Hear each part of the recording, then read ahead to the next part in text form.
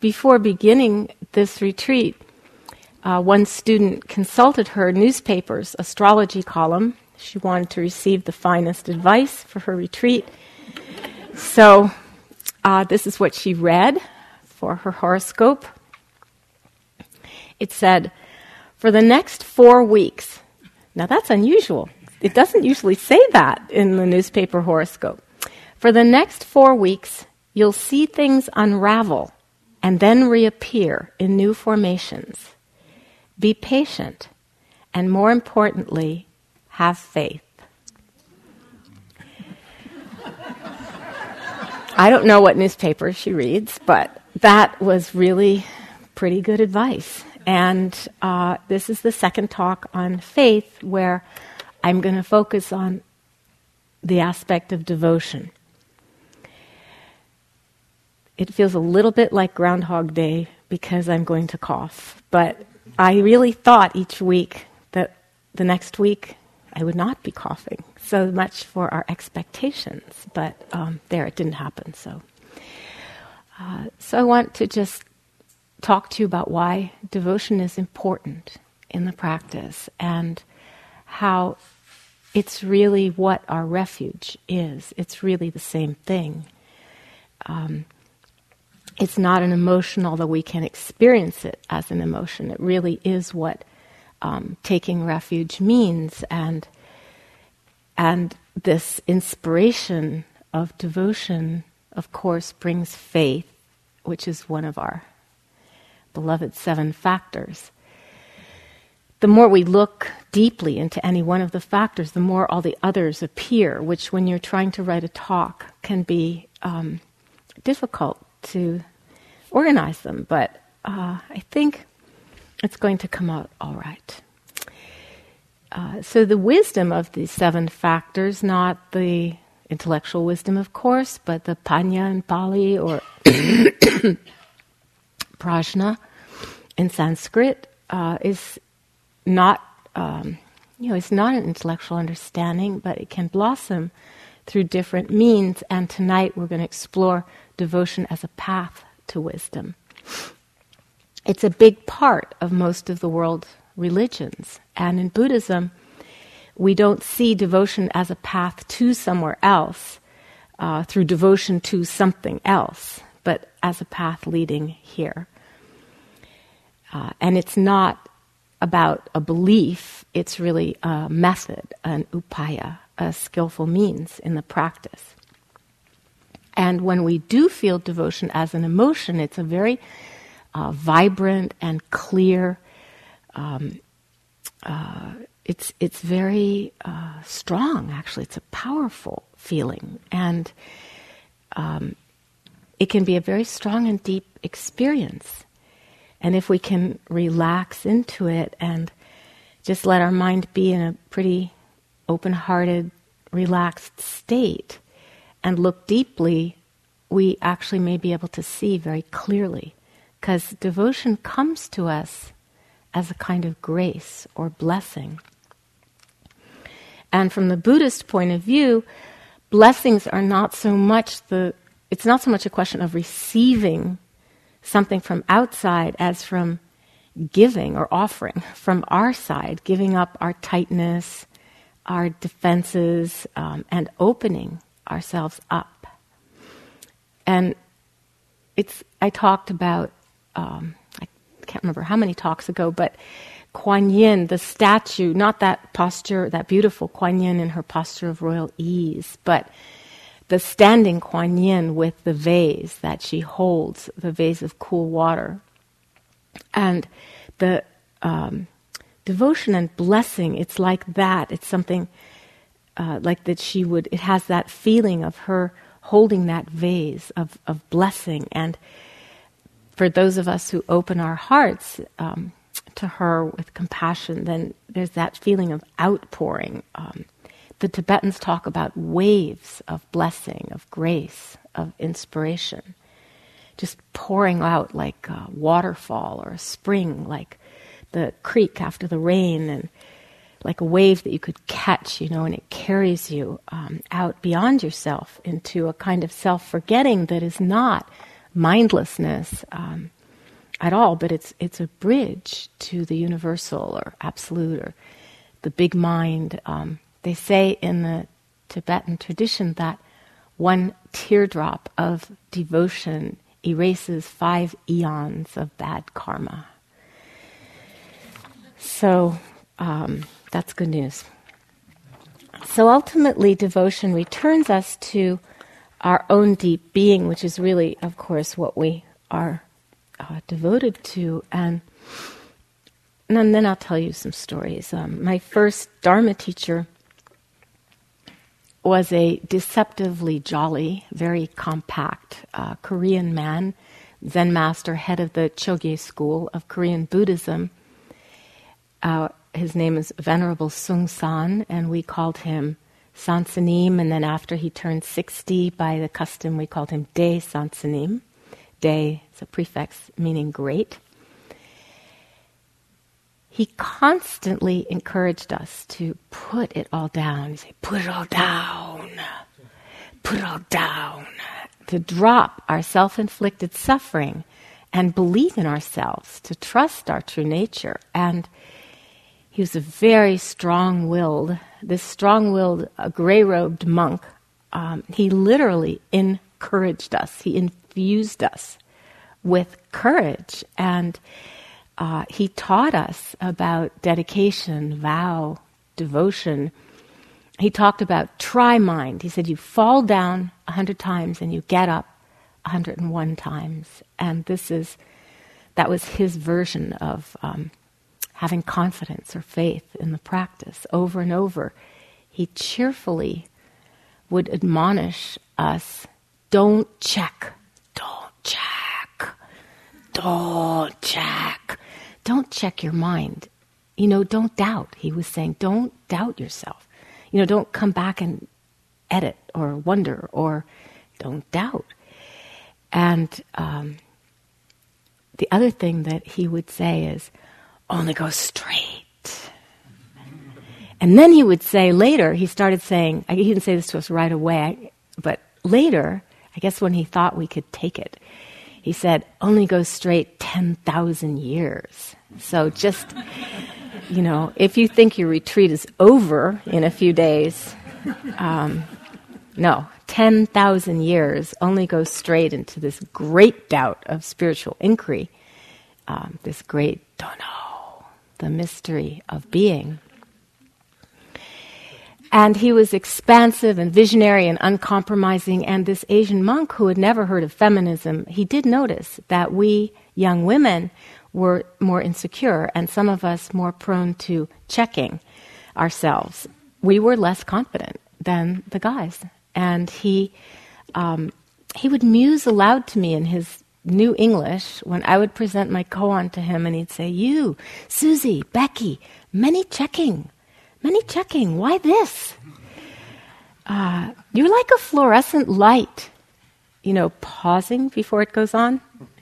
Be like an electric light. Just do it. Have great faith. And, his enthusiasm and his energy and his own devotion, 108 bows every morning with us, and, it was contagious. And one night in a Dharma talk, a student asked him, what is great faith? And this was his answer. He held up his little finger and he said, do you see this? And she said, yes. He said, that is great faith. I know, you're not sure if you should laugh or get it or, what. He's talking about trusting your perceptions, trusting experience. Trust in experience.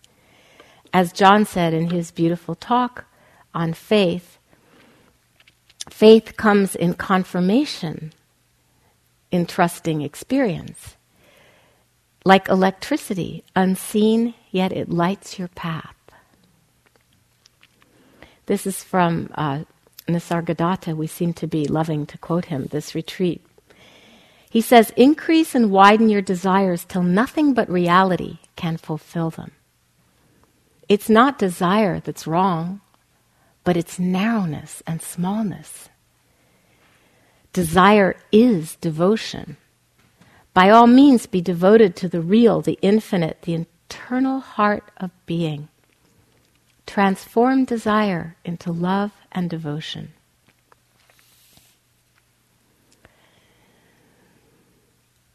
In the time of the Buddha, the squirrel's sanctuary was a place where the Buddha's cousin and lifelong attendant, Ananda, was living, where the squirrels especially like to hang out. It's a part of the bamboo grove, which you can still go and see.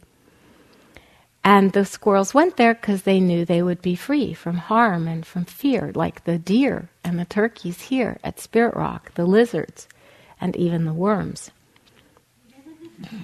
Thanks to the worm bodhisattva among us. Actually, refuge is a path. It's a direction. It's an invisible trajectory. It's not a fixed place, like even Spirit Rock or the bamboo grove. And we, like the squirrels, come to Dharma practice to find a refuge, to a place where we'll be free of fear and suffering. Maybe the suffering of a familiar home or a place that became unworkable for us. We're looking for refuge from something that has become unlivable. And it might be just, our mind house, the home to our familiar habits and ruts and patterns, or it might be a country that we have to leave, or an addiction, or a relationship from which we actually have to flee for our lives, becoming refugees. But whatever it is, what's most essential is to have the courage to set out, to leave that familiar place and set out into the unknown, to walk a path of compassionate awareness and presence, this path of Dharma. And it's not, as we keep saying, it's not a path to somewhere else. It's a path to here. And you've all walked this path with such great sincerity during this retreat. You know this. You know how to do this too. What the Buddha taught his heart disciple Ananda right before he died, he taught him about how to keep the practice alive after his own passing. And our retreat is passing away. So what the Buddha taught Ananda can be, it can help you, it can help us keep the practice alive when we leave this protected place. Ananda asked the Buddha shortly before the Buddha died, exactly how would they maintain the harmony and strength of the Sangha?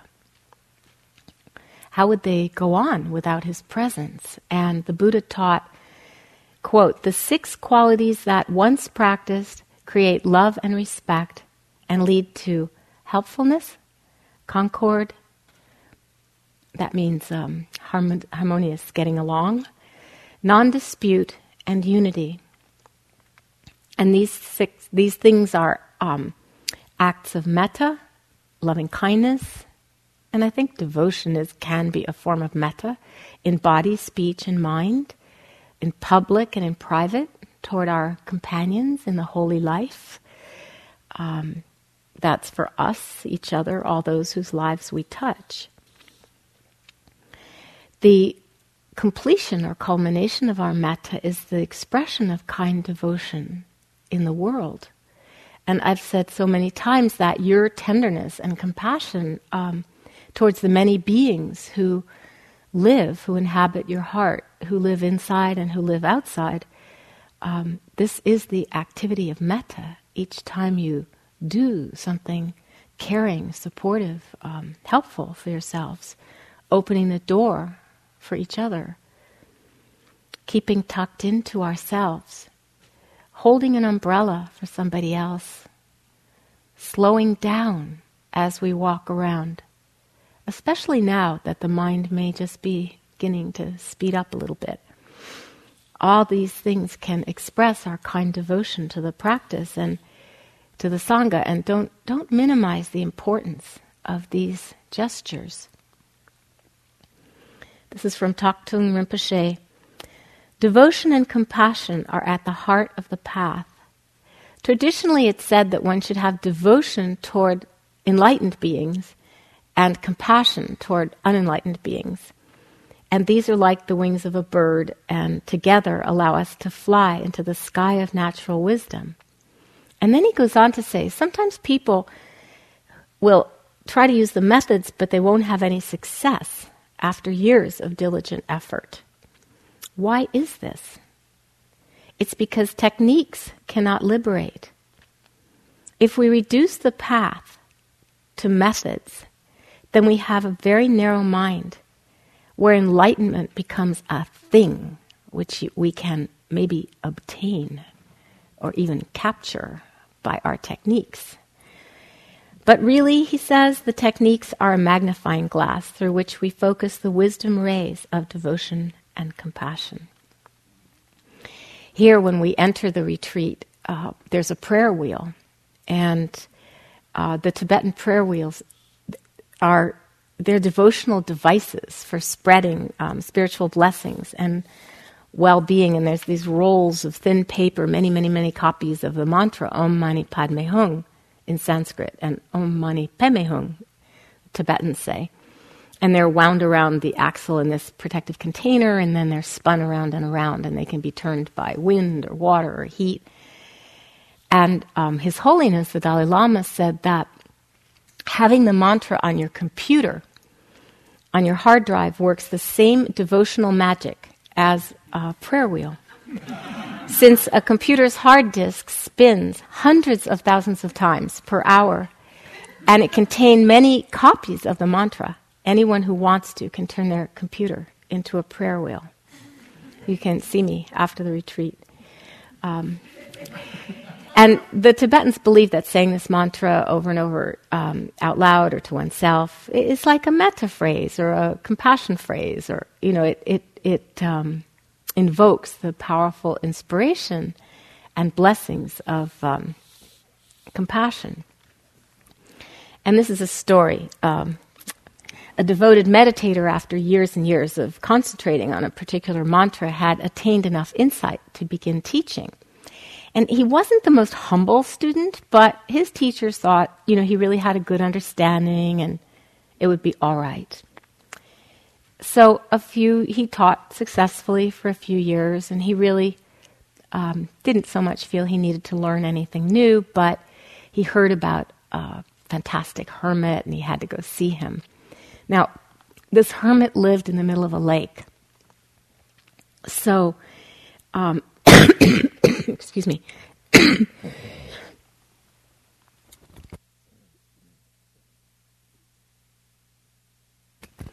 He lived alone on an island in the middle of the lake. So the Dharma teacher had to hire a boat to go out and visit him. And the hermit received him, and they drank some simple tea made of herbs. And the hermit... So the meditator asked the hermit, what is your practice? What is your spiritual practice? And the hermit said, I have a mantra, which I just say over and over, and that's really, I don't really have a spiritual practice. I just say the mantra over and over. And so the meditator asked him about the mantra, and then this is the Dharma teacher, he was very pleased, and because it turned out the hermit was using the same mantra he was using. But when the hermit said the mantra out loud, the visiting Dharma teacher was horrified because he was saying it wrong. And what's wrong, said the hermit. And he said, I don't know how to tell you this, but you're actually pronouncing it incorrectly. And the hermit said, oh dear, this is terrible. How should I say it? And so the Dharma teacher gave him the correct pronunciation, and the hermit was very grateful. And then he asked to be left alone so that he could get started on it right away. So the Dharma teacher, got in the boat, and they were leaving. And as the boatman was rowing the boat across the lake. He was feeling quite pleased with himself, and he thought, this is great, because now the old man, at least he'll get it right a little bit before he dies. He'll have a chance to do it right. And then he looked up, and he saw that the boatman was looking really shocked. And so he followed his eyes, and he turned to see the hermit standing very respectfully next to the boat on the water. Excuse me, he said, I hate to bother you, but I've forgotten the correct pronunciation. Would you please say it again for me? Well, stammered the Dharma teacher, obviously you don't need it. And the old man persisted in his polite request, and finally the meditator relented and told him again the way he thought that the mantra should be pronounced. And the old hermit was just saying the mantra very carefully over and over as he walked across the surface of the water back to the island.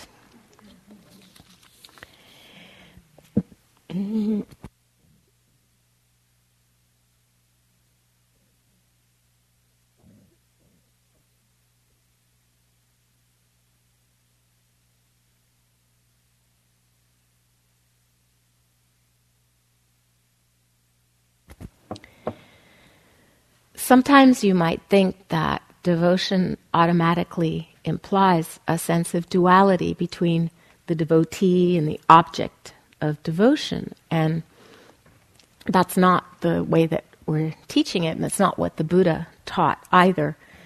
And here in the retreat, you are cultivating devotion. You are doing it in countless ways by being mindful, by pouring attention into the subject of meditation, by just step by step, moment by moment, that sincere attentiveness that we talked about in the concentration talk.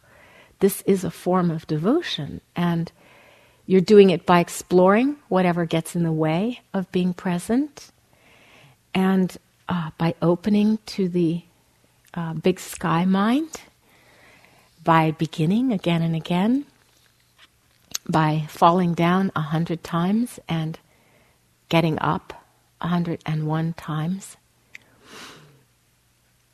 And this is what Winnicott, the wonderful British pediatrician and psychoanalyst, called ordinary devotion. The natural devotion of the parent who changes diaper after diaper, does feeding after feeding, gets up and goes to work. The natural devotion that we have to our Dharma practice, that each and every one of you has manifested for weeks now, just step by step, sitting after sitting. And when we cultivate this kind of devotion, we try to remember the meaning, the deeper meaning of the practice, that that whether it's Kuan Yin, Prajnaparamita, the Buddha, Chenrezig, Tara, all of these are the embodiment and representation of the unconditional, boundless compassion and wisdom. And they're not different from any living being. They're not different from you or me in terms of this possibility of... and in moments of clarity, you've seen this. You have felt this. So please don't view your devotion to the Buddha or the Dharma or the Sangha as, separate, anything separate from your own deepest heart. Because it's you. It's you. Where else would you find it?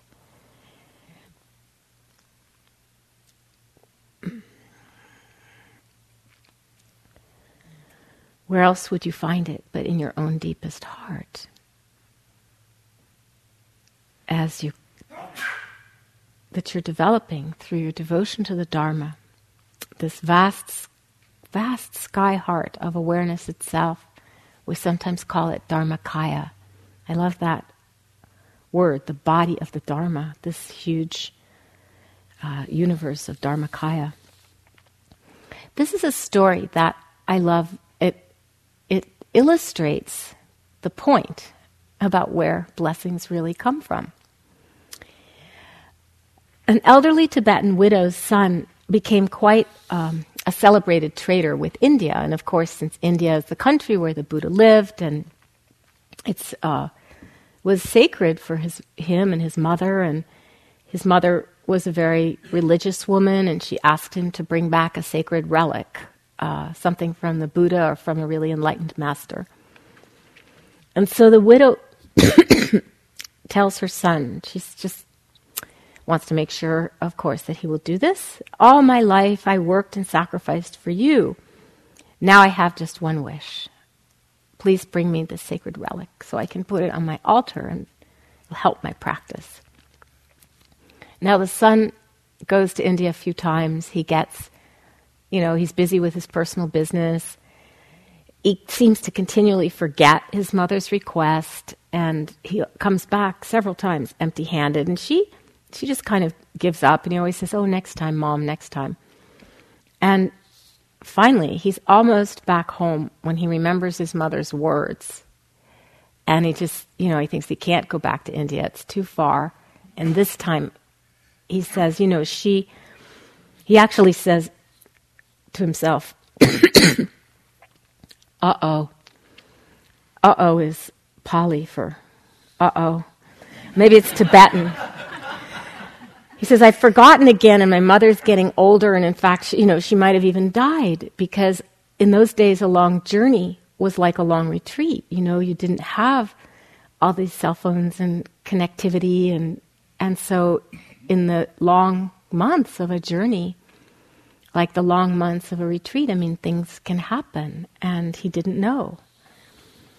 So he just couldn't come home empty-handed again. So by the side of the road, he saw a dog rotting carcass. And so what he did was he got down and he pulled one of the teeth out of the dog's skull, and then he polished it on his chuba, and he wrapped it in silk brocade, and he thought, she'll never know. And it won't cause any harm. It's for good cause, and this lie. So when he got home, his mother was in the kitchen making momos, and he said, "Mom, guess what I brought you from India?" And she was so happy. She said, "You finally remembered." And he said, "I brought you a Buddha's tooth."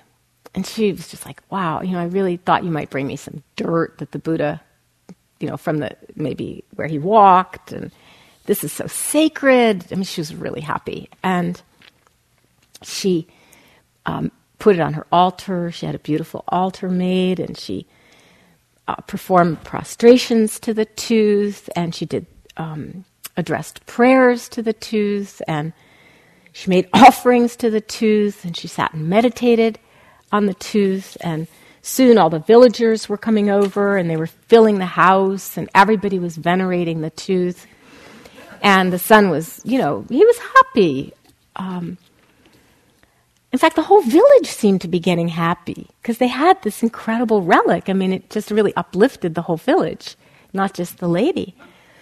And then one day he was passing the room and a beam of light came out.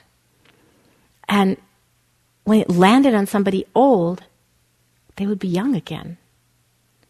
And when the light landed on somebody sad, they would be happy again. And when it landed on somebody poor and destitute, they would suddenly be rich. "What's up with this?" he asked his mother. "What is going on?" She was churning butter. And she said, "Well, what do you expect of a Buddha's tooth?" And this story, it's really a story about the power of devotion. And it's said that when, at a very advanced age, his mother died, that she attained a rainbow body as indicative of her great realization. So the mind of this woman, through her devotion, had changed the dog's tooth into a Buddha's tooth. And of course, the moral of this story is that we can do this too.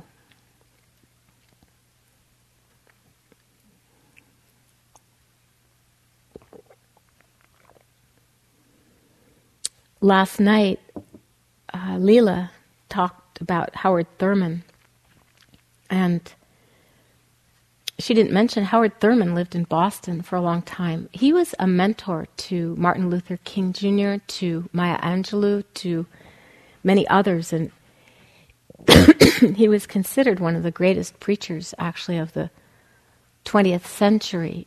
And he not only said, follow the grain of your own wood, which I think Leela said last night. No? She says she didn't. I imagined it. It was... Anyway, he had a meeting, I think it was 1936. He had a meeting with Mahatma Gandhi, and in 1949 he wrote his best-known work, Jesus and the Disinherited, which laid the foundation for the whole nonviolent civil rights movement. And he was dean of the March Chapel at BU, and when he died in 1981, which I vividly remember, his loss was very keenly felt. But the quote that I wanted for you, for this talk, is, there's something in every one of you that waits and listens for the sound of the genuine in yourself. It is the only true guide you will ever have. And this devotion to the genuine it's where we are practicing from, really. It's not something we're aiming for. So to come back to what the Buddha said to Ananda, these 6 principles that would sustain the Sangha and the practice after the Buddha died. He talked about offering metta, devoted metta, with acts of body, speech, and heart, mind. He talked about generosity, about dana, offering, and he talked about sila, living, well, basically the way we are, following the precepts as best we can. And the highest recommendation from the Buddha was about a noble view of life, having a noble view of life, like what Nisargadatta was saying about desire isn't the problem, it's the narrowness of our desires so often. So to really desire a noble and a wise view of life, of a full, whole life, that was his highest recommendation. He said, possessing in common with one's companions the fullness of a noble view of life that is wise and whole. And so I wanted to tell you a story about my mom and me, because I feel that it was a hard story, but it really not only embodies a kind of devotion, but I think too this larger, wiser view of life that came from it.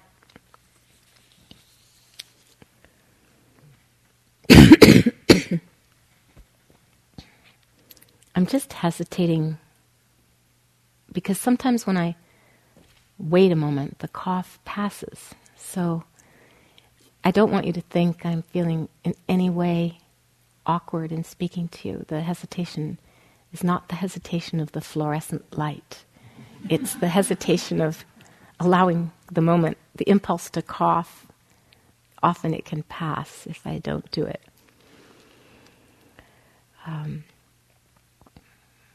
In fact, one student in this retreat said, you're like a cow with a cowbell. We always know where you are because we can hear you.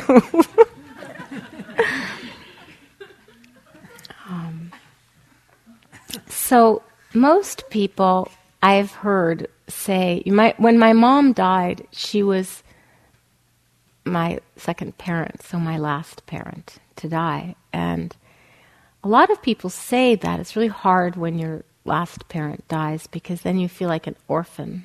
And because there's no one standing between you anymore and your own death. But for me, it was really not like that. It didn't feel like that. It felt more like watching a whole library of unique, rare, irreplaceable books just sink beneath the sea. Or like losing your whole lifetime of handwritten diaries. Or knowing that somehow whole families or whole villages are gone from some, natural disaster or Holocaust or something. Or seeing pictures of a whole species that's gone extinct, and there's just this sense of I'll never see them ever, and just feeling heartbroken more that we'll never be together again in a life. And so I experienced a kind of irretrievable loss of shared history and memories and just family life. And I don't know who can bear this without some refuge, really. I mean, who can we love and hold on to forever? And who will really love us forever? And my mom, of course, we all have difficulties, some with our mothers, but I was lucky that my mother, in the later part of our relationship, certainly the last years of her life, she was just really happy to see me. And so there was somebody, I don't have a dog, so there was somebody who was always, really happy to see me, no matter what. And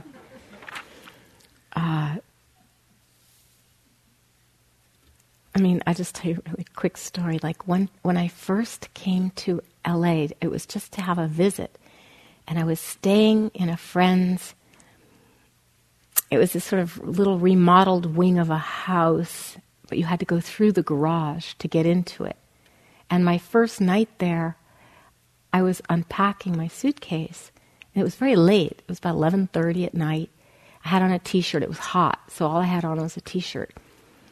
And I went out in the garage to get something, and what I didn't realize is that the door would lock behind me when it closed. And I really didn't know. So the door slammed and locked, and I was in the garage in my t-shirt at 11:30 at night. I didn't really know where I was yet.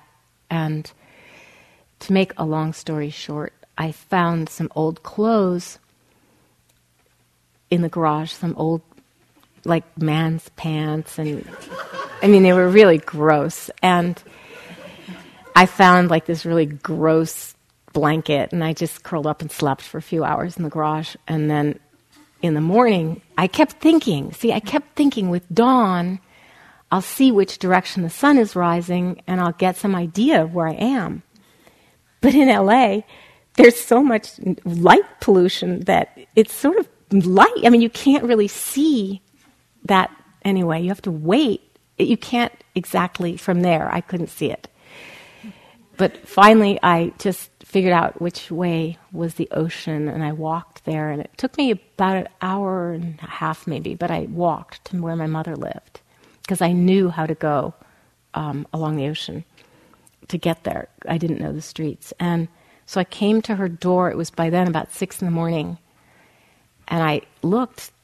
I was barefoot and, wearing these horrible things and really bedraggled. And she opened the door, and all she said was, "Hi, honey." It was, not like, "Oh my God, look at you," or usually she would make some comment about my clothes, but I had trained her not to do that when she saw me. I said, "If you want to see me often, please don't comment on my hair, my clothing, my weight, anything." So all she said was, "Hi, honey." Beaming. Anyway, we suffer because we misperceive, taught the Buddha. And then, like teenagers, we rebel against our misperceptions and feel defensive and alone. We want to be free. We want so badly to be free. But the I who wants freedom can never have it. This I, to be the subject of everything, it has to make an object of experience. And separating from this ever-unfolding flow of life and pulling away, not getting too close, afraid of falling apart, and dissolving into its ephemeral nature. This I goes for refuge to the seeming safety of familiar perceptions of life and love. And like a teenager, she thinks she knows. Like teenagers think they know their parents and everything else, of course. But the I, that view of others, can become really flat and static and distorted. It's as though the impression, when in that state, it's as though it's like imagining ourselves sailing out, drifting farther and farther away from shore while all those we love kind of recede from view. It's really seasick on the just endless waves of change, and we like stare at the horizon, gazing at it, fixing our gaze, willing our eyes to believe that we're really standing still. So this I is longing for the stability of solid ground, while all the while swimming in this great sea of awareness all around us, in us, as us, intimately connected. The Buddha taught clear and single-minded awareness of what happens to us, in us, around and between us in successive moments. Successive moments of perception as a way to access bare attention to ourselves, to each other, and to our world. And he taught a way of riding these waves of experience with tenderness and devotion, actually with joy, alive in this big blue sea. The hardest thing for me when my mom was dying is that I couldn't ever say goodbye to her, even though I was with her a lot of the time, not all the time. And I couldn't say goodbye to her because she didn't want to acknowledge that she was dying. And so we could never talk about what was happening. And I think her generation just didn't feel the same need, perhaps, to talk about everything as my generation. But there was just so much that I wanted to say to her, to be able to acknowledge and thank her. And she was my mother, my mommy, I just wanted to offer one deep, imperfect bow to her. Like, so John Keats in his last surviving letter to his friend Charles, he was saying goodbye because he knew he was dying. And the last line of the letter is, "I have always made an awkward bow."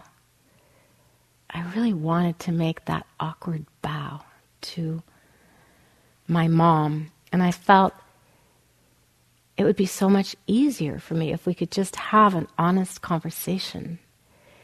But she did not want to go there. And I think it was just too hard. Words and naming what was happening would just make it too sadly, starkly real. And in spite of our love, I felt we couldn't say goodbye, and it broke my heart. But I also see it differently from this perspective now. And I admired my mom. My mom had a very happy way of living. She was always surrounded by flowers. She planted them everywhere, and they always bloomed beautifully under her devoted care. And that was her way of dying, too. She had these giant red amaryllis glowing at the foot of her bed. And she would just look and say, "What a lovely display." I mean, it was just, and out of respect, I surrendered to her way, because I knew that denial was part of what supported her good cheer, her dignity. But even though I'm a grandmother myself, I still felt that child's dilemma, that to break through her denial might somehow destroy her, and yet, in the zone of her denial, I felt less real myself, unseen, and just like the depths of her pain were unseen by me. And she seemed kind of like a child to me, like, hiding her eyes so that death would disappear. But, of course, today I have to acknowledge I haven't died yet, so I don't know. A monk asked Master Goodman, "What are the teachings of a whole lifetime?" Of course, this is like asking your teacher, "What is your enlightenment?" This is your whole lifetime. What's your teaching? And Goodman answered, one authentic word.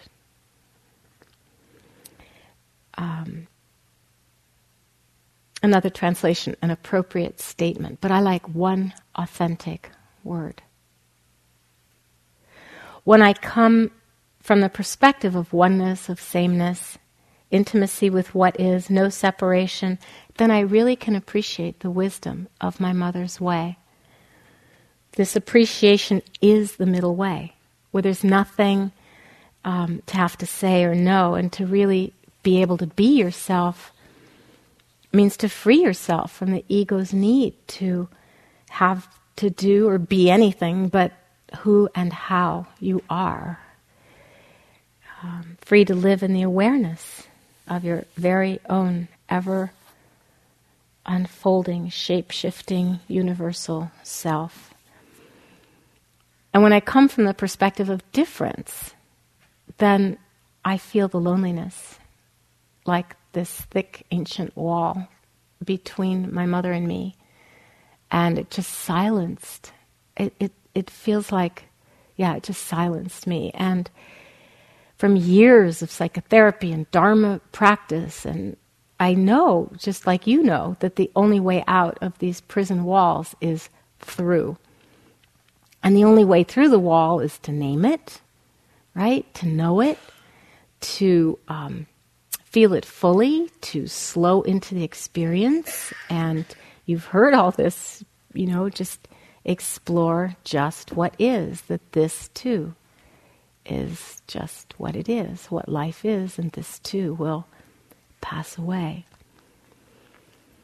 So when I put, Mom and me and my loneliness and her way and my way and how different we are, and when I put it all outside of myself like objects to think about and have emotional reactions to, of course, I'm diminished. And so is she. The wall is really rock solid then, and I'm encapsulated in my emotional thought world, just like stuck. You know this feeling, you're just stuck inside your own sad skin at a moment like that. But when I see that my skin and everything inside it is part of who I am, but it's only a part of the whole mandala, the whole enchilada. The whole mandala encompasses the universe, this endless dimension, universal life, this life of all worlds, expressed as you and expressed as me. We know our spiritual practice is for awakening for making peace with our own life and death. But how to do this is a really big question. It's a huge question. Sitting with my mom as she was leaving, life was sad and scary. And when she was suffering, there were just lots of times when I did not know what to do. And I kept telling myself, her body knows how to do this. You know, like labor and birth. Her body knows how to do this. At some point in our lives, all of us will answer that question. What are the teachings of a whole lifetime? You know, what did we learn in this retreat? What do we learn in this life? Do we know? Do you know who you are? Do you know who you aren't? And little by little, we realize that the answer is simply this fully lived, awakened life. So Mom was actually engaging the monk's question in her way, just like you and me. Suzuki Roshi defines Buddhism: we just do what we should do, like eating supper and going to bed. This is Buddhism. So simple, huh? So complete. Breath by breath, moment by moment, living our lives sincerely and devotedly. And ready or not, my mom was not dying when the time comes. This is what the Buddha did for a whole lifetime.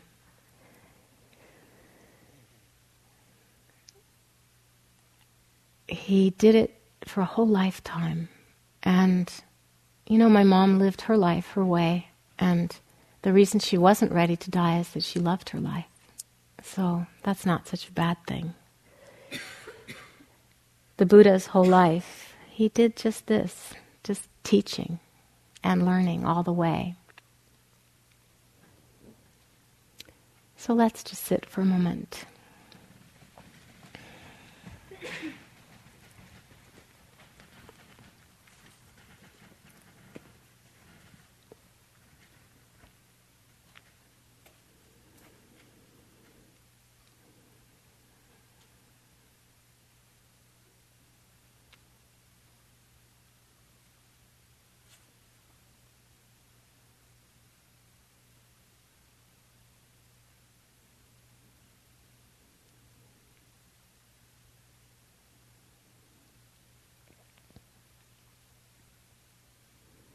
This is a paraphrase of Samantabhadra's admonition from Zen Master Shengyen. This day has passed. Our lives, too, are closing. Like fish with little water, life will not last. So let's practice with pure devotion and be mindful of impermanence.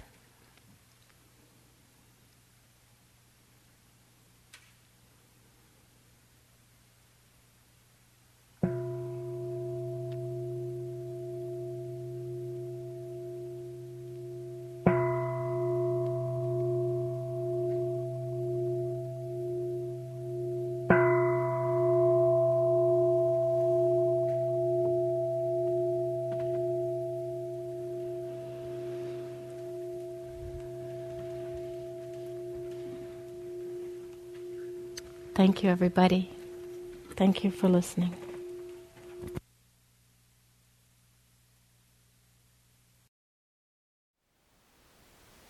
Thank you for listening. To learn how you can support the teachers and Dharma Seed, please visit dharmaseed.org/donate.